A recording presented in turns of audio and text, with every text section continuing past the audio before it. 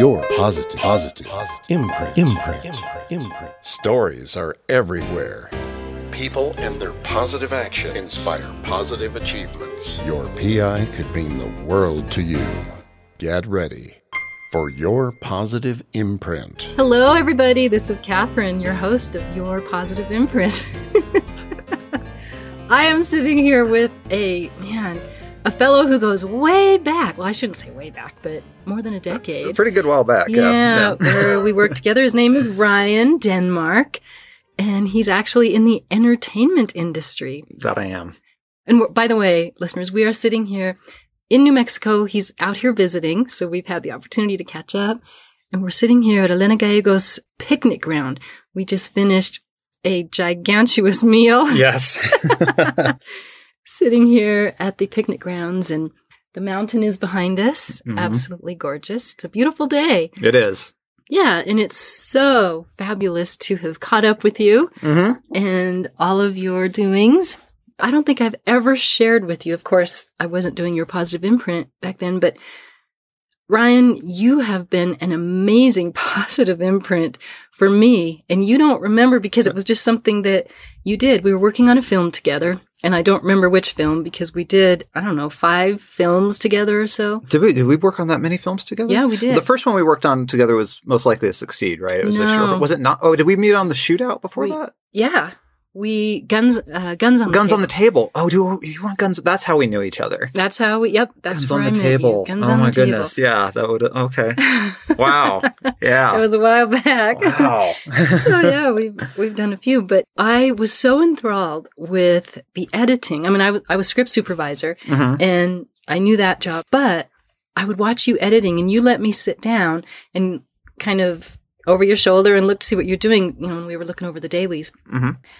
And wow, that was inspiring because you actually showed me some of the things you can do to make or break just a family movie that you're putting together. Mm-hmm. So I started putting together family videos. I bought some of the software that you had talked about, which doesn't exist today. It's outdated and there's new things out there. Yeah. But I got my Mac, an Apple, and have done that. And then I did a whole bunch of films for the students at the school using all of the techniques that you taught me. Oh, wow. Well, that's amazing to hear. That's great. Whoa. Literally. Well, I'm always glad, like, when somebody says that, if I got them going in the film industry at all and they look back on that as a good decision and something fun, and I'm happy because it can very often go the other way. So, with people. Yeah. Well, you got me going as script supervisor. Yeah. I mean, I was already script supervisor. I was assigned as script supervisor to your film when it was, I guess it was that one a competition? Do you remember? Guns on the Table? Yeah, that was the first year of it eventually became the Duke City Shootout, but it was called something else at that point. It was like the Flicks on 66. Flicks on 66. Flicks on 66. And that was the first year of the festival, I remember. And I think there were like 10 films in competition that year. Yeah, and I was an editor that year, and I was assigned to your film. Yeah. Yeah, that was the beginning of a big, that whole festival was a big thing for me too, because eventually that's how I would meet Barry Brown and kind of start my career in New York. With Spike Lee. Yeah. Yeah, well, your inspiration, it kind of, as my husband would sometimes say, it opened up a can of financial worms because we bought new software, we bought a new computer, the whole thing. But the movies have been great, and I've kept up with it, and I went on to do script supervision for other folks, but working with you was always fantastic. Oh, that's great. That's good. Oh, yeah, and I'm glad we've been able to keep in touch. Yeah, absolutely. Yeah, that's great. It's fine. You're blowing my mind a little bit because I'm trying to remember through what other projects we probably worked on together. Did we work a lot on the festival together? We did. Yeah. We did. The only genre I've never, ever worked on, and I really would like to work on one of those, is horror. Okay. And you do a lot of horror now. A bit here and there. Bit. Yeah. And my brand of horror is a softer, gentler brand of horror than some would probably like. Oh, we'll talk about one of them, which I just absolutely love. It was one of my absolute favorites. I played it for a long time. I mean, I just kept playing it. But one of my favorites of yours is Plush. Plush. Oh, good. Plush. Did you win with Plush? Was it Seattle? Plush, well, it won some awards at various festivals. Plush was in a lot of festivals. It was in like 27 festivals or something around the country. It was by far, in terms of the amount of play it's gotten around the world, it's certainly been my most successful project of the things that I've directed. Oh, really? In that way, you know, I've had feature films at the Edinburgh Film Festival, and that's certainly a level of success that's been great. But yeah, Plush was at Seattle, was probably the biggest festival that it was at, and it was at a multitude of festivals and probably won 6 or 7, you know, best in show kind of, you know, awards. So, but yeah, that always has a special place in my heart, that film. And we still, to this day, you know, Jason Witter and I, who I co-wrote that with, you know, we're still working on trying to have greater life for that project, either as a good luck with that. Either as a feature film or potentially as a part of a TV series. So. Oh, it's fantastic. It makes me think of all of the times when I played with my little stuffed animals and thought, oh my gosh, what if? Yeah. So listeners, you've got to Google Plush and Ryan Denmark and you watch the video, but they can go to your Vimeo. If you go to, the easiest thing to do is to go to thirdstarfilms.com, third spelled out, and you'll see links to all of my films there, including Plush, which will then link you out to the video. Yeah. Loved them. Well, unfortunately, you had to leave our wonderful New Mexico and head out, but you went to New York. Mm-hmm. That's right. Keeping it new. And you had such a rich life out there in editing. You were working with Spike Lee, Barry Brown. Mm-hmm. You had a little bit of work on Inside Man and lots and lots of different projects. But before we talk about your projects, let's just talk about what, you know, your positive imprints as you've gone through life. You already know that you were an imprint, a great positive imprint on me. So Ryan, I want to go kind of back to the beginnings of your positive imprint as an editor, as a filmmaker, as my friend. But why? First of all, what got you started in this industry? Well, for me, it's such a... it goes back to, my parents really, honestly, what I think of the beginning of my love of storytelling probably has to just go all the way back to playing with my sister, to tell you the truth, of when we were kids. And because you make up stories and you play with your toys and you create these universes. We world built, things around our toys, and we didn't just go with the stories that we were given by the toy creators. We created our own little universes. And I think that's the seeds of creativity, and anybody that's, an actor or writer or working in creativity, you're always trying to get back to that sort of pure sense of play in some way and then crafting it from there. But, if you lose that sense of play, then it makes everything more difficult, I think. And so, but in any event, my parents, even when I was a little kid, they always had computers around the house. Like we had a Texas Instrument, computer in the early 80s, and I was always able to use them. And I thought I was going to go into computers all through my young life. And when I went to UNM, I started in computer science.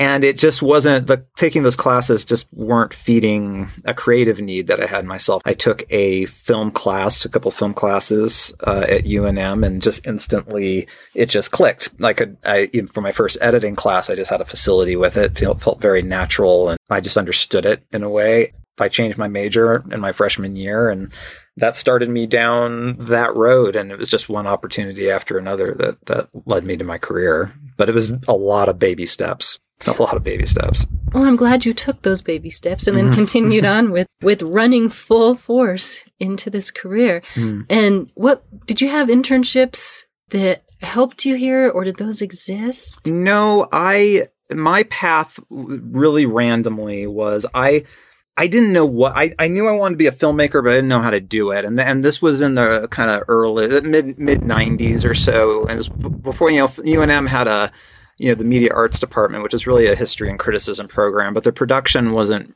really geared towards a career in filmmaking in the way that I think exists now in New Mexico. So I didn't really know where to go or what to do. And eventually I was going to transfer to San Francisco State, which had a film program that I thought, and my parents are from San Francisco, so I just kind of wanted to go there. And I was going to go as an undergrad, and I was working for a temp office company. And one day they called me, and I randomly picked up the phone, and they sent me to do some filing at a company called Sycor. And Sycor, one of the things they did is they resold digital editing systems, which were fairly new at the desktop level at that point. Like this is before you could just edit on a Mac. It took a little bit more hardware than that. And they were reselling these things, but they didn't have anybody to demo the software. And I had never used a nonlinear editing system at that point. I'd only used like VHS tape to VHS tape to style editing at UNM. And I just taught myself this, because I had this background in computers, I taught myself the software, and I kind of became their sales guy. Good for you. And then through demoing software around town, I met people that were doing video production and sold systems to them, but they weren't necessarily as capable with the systems as I was. So eventually I ended up becoming a freelance editor, editing for the people who I had sold systems to already. And I did that in New Mexico for a while. And then eventually, what happened was, since I had this reputation, one of the guys that I had sold a system to, or I had met through doing these computer sales, was Tony Della Flora, who was one of the founders of the Flicks on 66 festival that would then go on. So when that started up, I was one of the editors they came to, and I helped, coordinate. The first year was kind of a technical disaster, and at the last minute, I helped them kind of find editing systems and facilities to get all the films cut in the end. And, really? Yeah, that's a whole. I did not know that. Oh, yes. So there's a whole story you can that tell must there. have been quite stressful because we only had 10 days. Yeah, and they had initially, I can't even remember the name of the company. They had initially made some agreement with some software, some software company that had some self-contained editing box that just didn't work, and they tried it for the first few days, and it was just a disaster. And literally in the middle of the festival, we had to go out and find 10 facilities. 10 people that owned editing systems that were willing to do this. And I had some contacts with a number of them. And if you remember when we cut, we had to go somewhere else. We were in an office. That was Sycor's office. That they allowed us to okay. cut Guns on the Table in. And so going forward, I did the festival every year, and eventually one year, I guess it would have been 2003, I worked on a film called Blueberry Muffins, and the mentor that they had attached to the project was Barry Brown, who was Spike Lee's editor. And that's how I met Barry. And that October, Barry called me and asked me if I wanted to move to New York and assist him on a film called She Hate Me. So that's my story. Oh, well, that's fabulous. Yeah. You met Barry, and that started you. Well, now you made that decision to go to New York. And we were actually, when you moved, I'm thinking we were in the middle of of a film. Were we filming something when you moved? When I moved to New York? But no, I don't think I was shooting anything. Yeah. Did you work on Blueberry Muffins? It's like I didn't. You didn't. I worked on different ones. And a different film that year. Yeah, it's always difficult for me because the thing about being in post-production is that you have very little direct contact with the day-to-day contact with the shooting crew. And so very often, sometimes you can just forget like who was on a film that you were on, because it's just like, you're stuck in your own little world while the shooting's happening. But I was really focused when I moved to New York. I was in my last year at UNM, and I was extremely focused on trying to finish my undergrad degree because I thought I was going to go to graduate school at USC or NYU. It's kind of what the path was that I was trying to work toward. I had to drop out of UNM to take the job with Barry in October, and that was a whirlwind. Yeah, it was a whirlwind. A whirlwind. And everything. From the time that I took the call to the time I moved out there, I think was 3 weeks or something. Yeah, I do remember that, and I remember. Yeah, it was interesting when you did leave, going out there, but hearing all the stories with Spike Lee and Barry Brown, and then I think you even went to Italy for someone's wedding. Barry's wedding. That's Barry's right. wedding. That Okay. year. Yeah, that was that first year. That after we finished She Hate Me, we were out there. No, actually, it wasn't Italy. It was France. It was in Provence. Okay. But we did end up going out to Italy to shoot Miracle at St. Anna with Spike a number of years later. I guess it would have been 2007 or something. Yeah. Yeah. And then I've tried to keep in touch with you through the years, kind of know what you're doing, because it's fun to know what people are up to, and plus when Plush came out, that was, Ryan, you're doing some great things here. And I think, I don't remember, you did the cinematography also for Plush, didn't you? No, that was James Kwan, actually. That was James Kwan. It was great. I did, up to that point, there's actually the earlier parts of my career, I did shoot almost everything I did. Shot my first two first feature films I was a DP on. John Britt, did Most Likely to Succeed, which you and I worked on together. Right. And that was prior to meeting James, that was the only time I had worked with a cinematographer in making my own stuff. But then, Plush was the first thing that James and I did.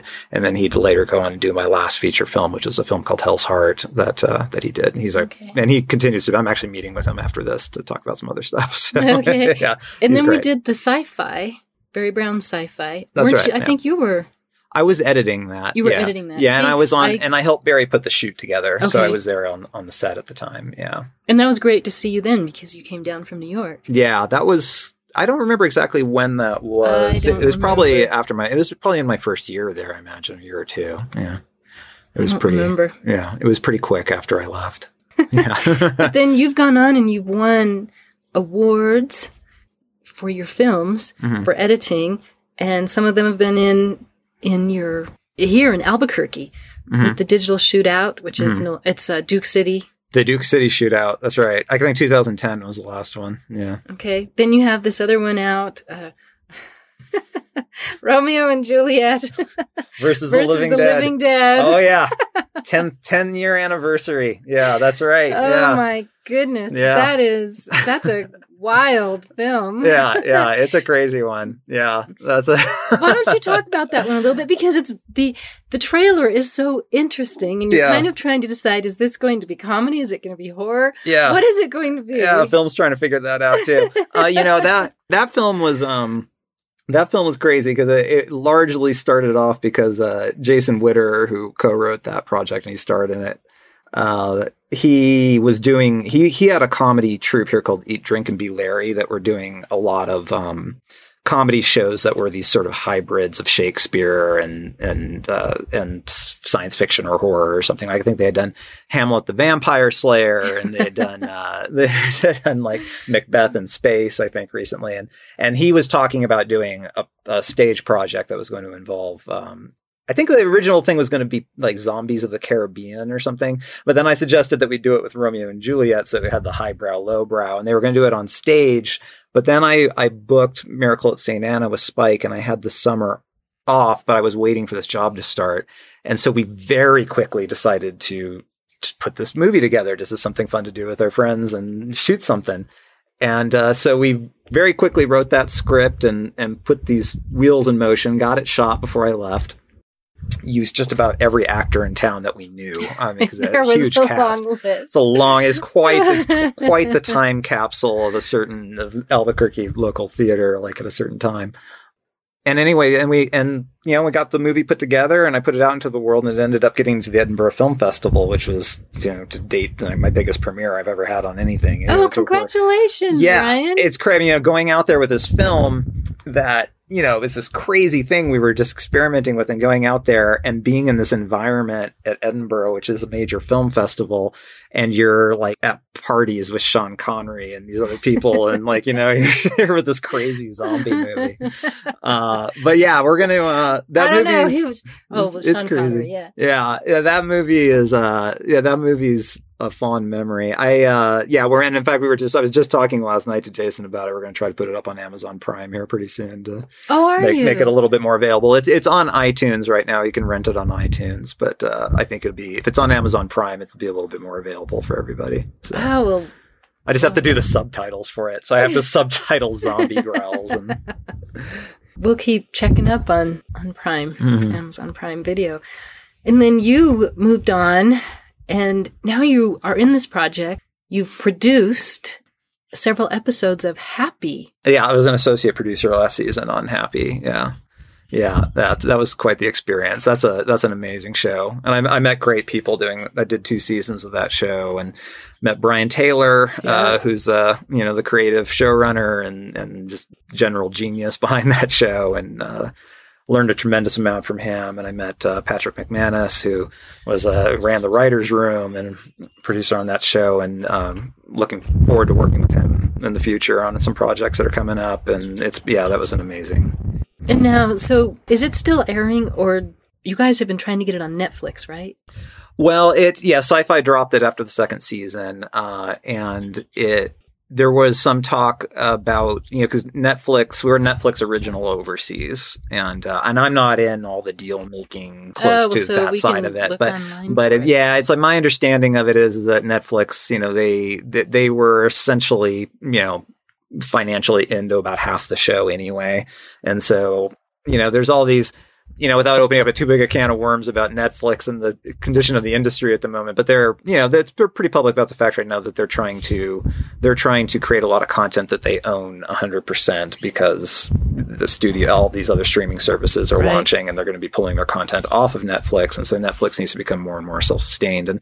And I don't know where we would or wouldn't fit into that business model for them, but if you love Happy and you want to support it, it's coming out. The second season will probably come out on Netflix in the spring, I think. Oh, okay. And nothing would help get a third season of the show more than just everybody watching it. Viewers. So, yeah. Well, the actors have certainly been putting the word out also. Yeah. Yeah. There's a vocal movement out there on Twitter, and, it's a world out there, like people, if you make a big enough noise on social media and enough people are into something, things can happen.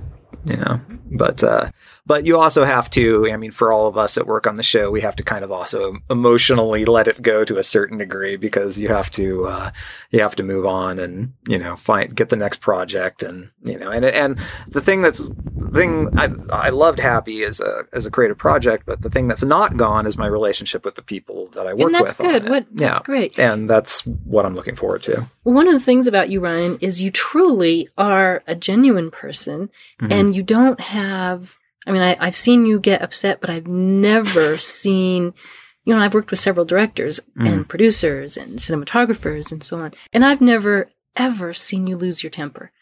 You pretty much stay with it. You stay true to yourself. You stay true to the show. You just tell people, flat out, well, your job is this or whatnot. And it was always fun working with you and observing you. And I know you haven't changed, because you're sitting here with such a glorious smile on your face and your eyes sparkle, and you look absolutely great. Oh, good. Thank you. Yeah, very happy. Yes. Yes. I'm always happy when I'm in Albuquerque. I think I've generally not had a short fuse over my life, not just in filmmaking, but in general. But, the experience of learning how to make feature films or, direct a film set, there's ups and downs, and you always lose things, and you wish you had done things differently on some, productions, and every production is hard.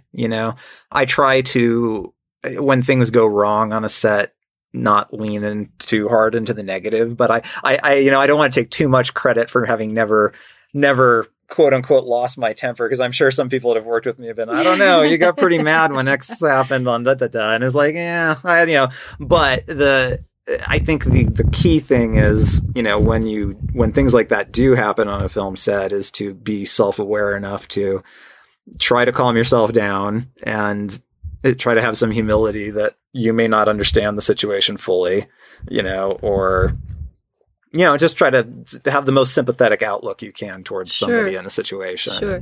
Because particularly feature films, every production has problems. And when you're talking about ultra low budget productions, they don't get done without a lot of people who are just there for the love of it and willing to go the extra mile and honestly suffer a little bit.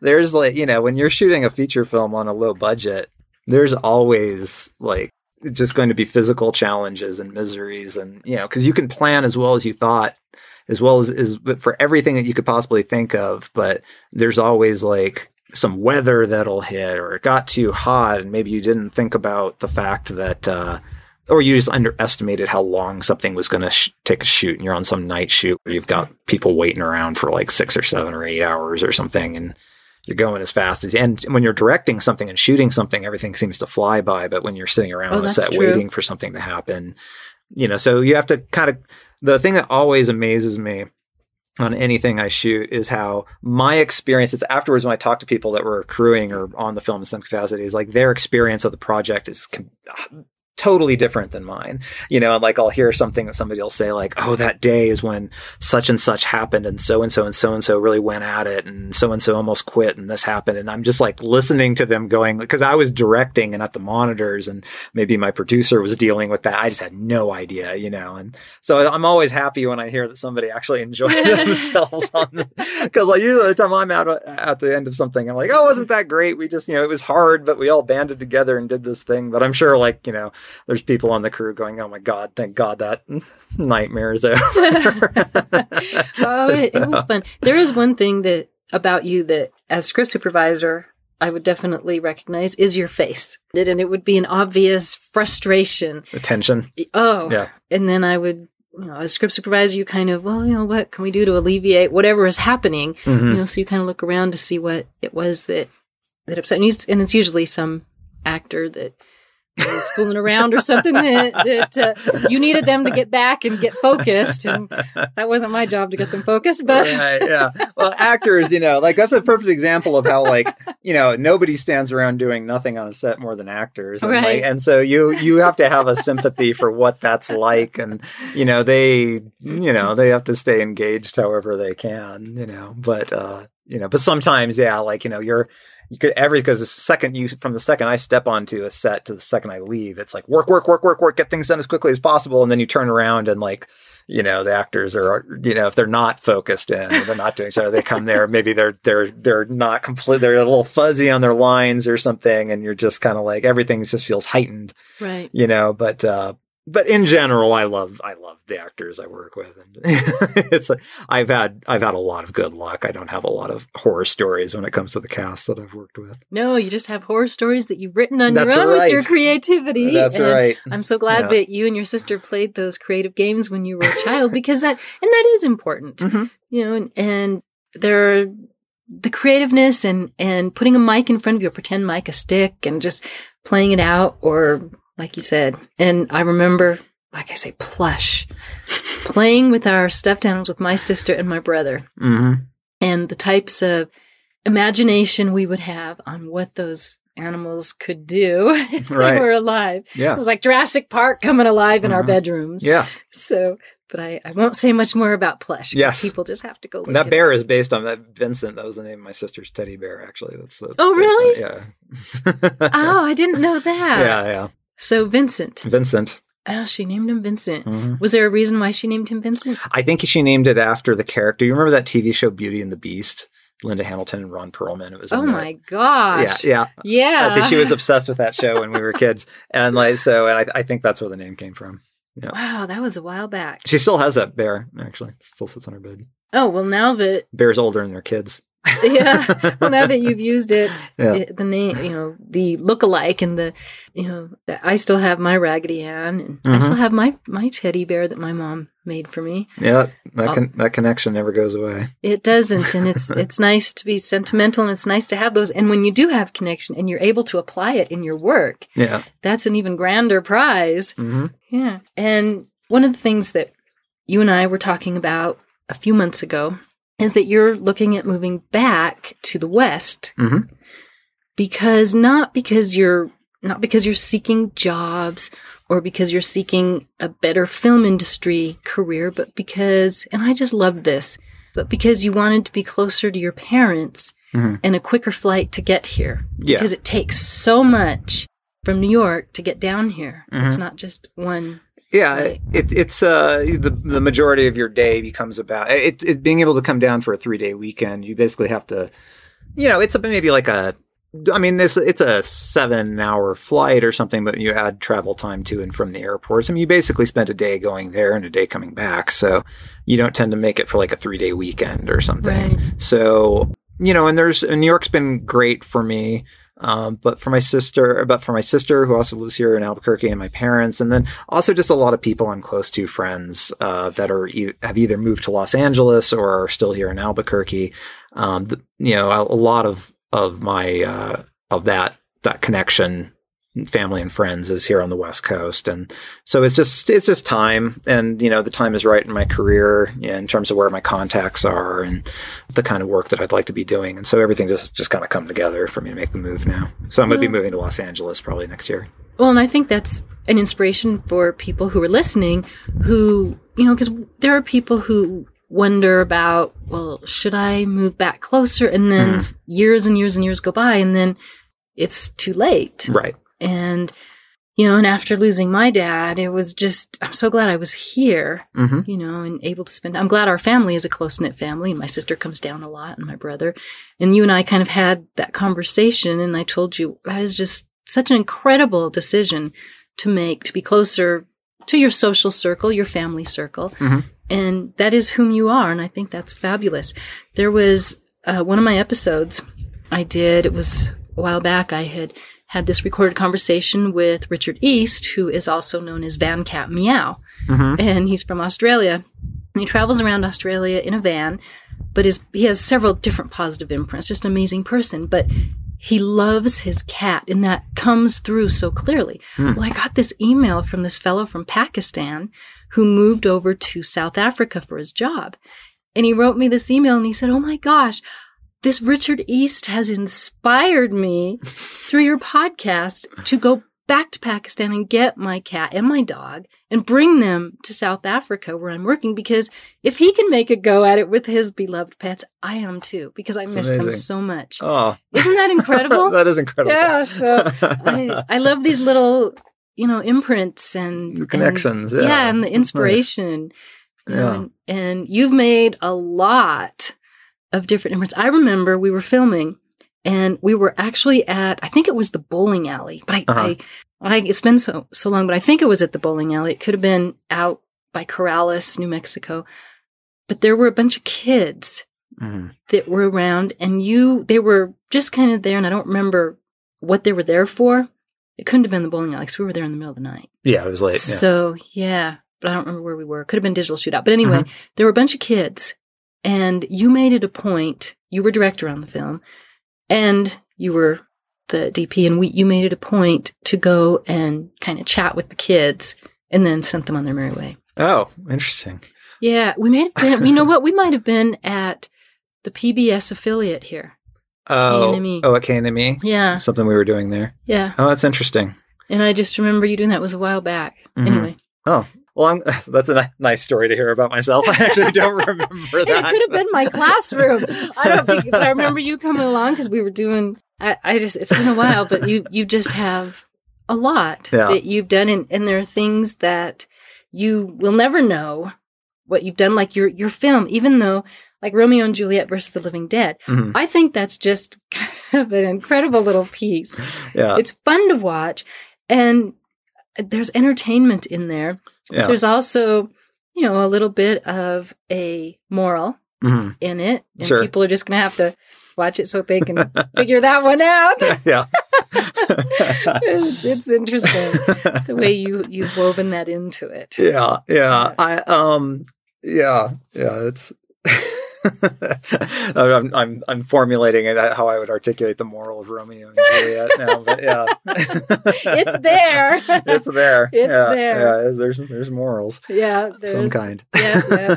And then one last thing that I really found intriguing: you're doing these frosted windows photos. Oh yes. I love it. It's so cool because it kind of leaves us up the viewer to our imagination as to what is happening. You'll leave a little descriptive piece as to what they were doing, but before you read that piece, you're looking at it and you're just, at least for me. You're referring to, you'd have to see this on my Instagram. It's funny, like of all the projects the trials and tribulations of filmmaking, I think that this photo series I'm doing on Instagram is probably my most artistically successful project. Yeah, in my office in New York on the job I'm on right now, I have a frosted window, a large frosted window that leads out onto the street. And from the outside, it's completely opaque.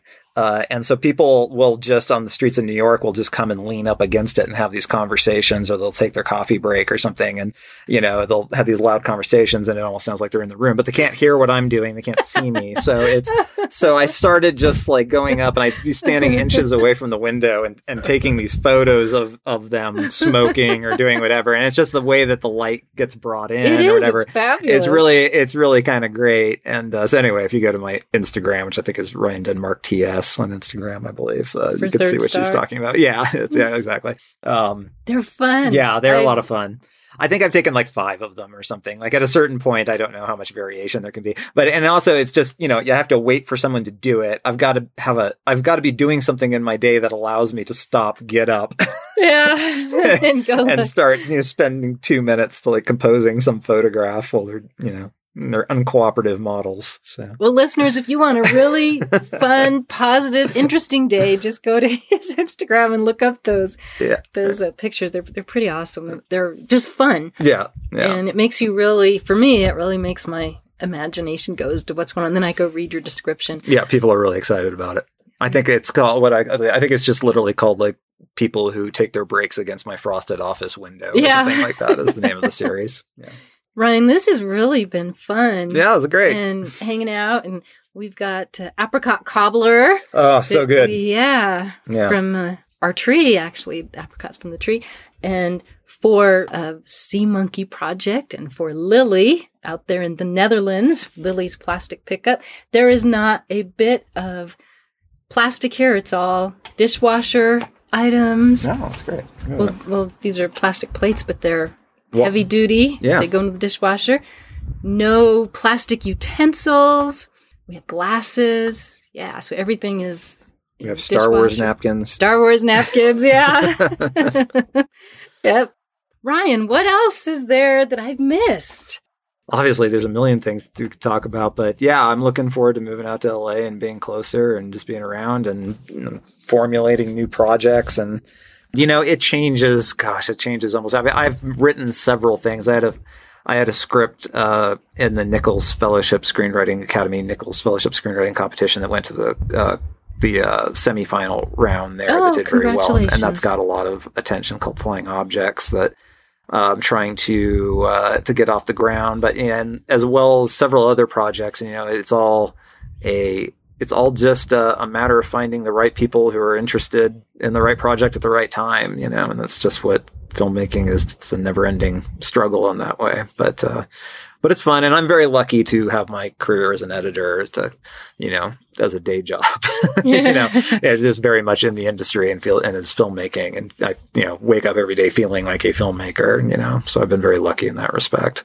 But yeah, the next big thing I'm looking forward to is, getting out to LA pretty soon and just continuing on with other projects and a new chapter. So, it's been I grew up in the military, so I used to move a lot, and having lived in New York for 16 years is the longest I've lived anywhere. And was it 16 years you've been out there? Yeah, 2003 is when I moved. Oh my gosh. Yeah. It doesn't seem like it's been that long. No. Yeah. So yeah, it's time for something new. I'm looking forward to it. Oh my goodness. Well, good luck to you, and I'm glad we're keeping in touch, and certainly absolutely. And I'm looking to catching up on your podcast more. It's been great.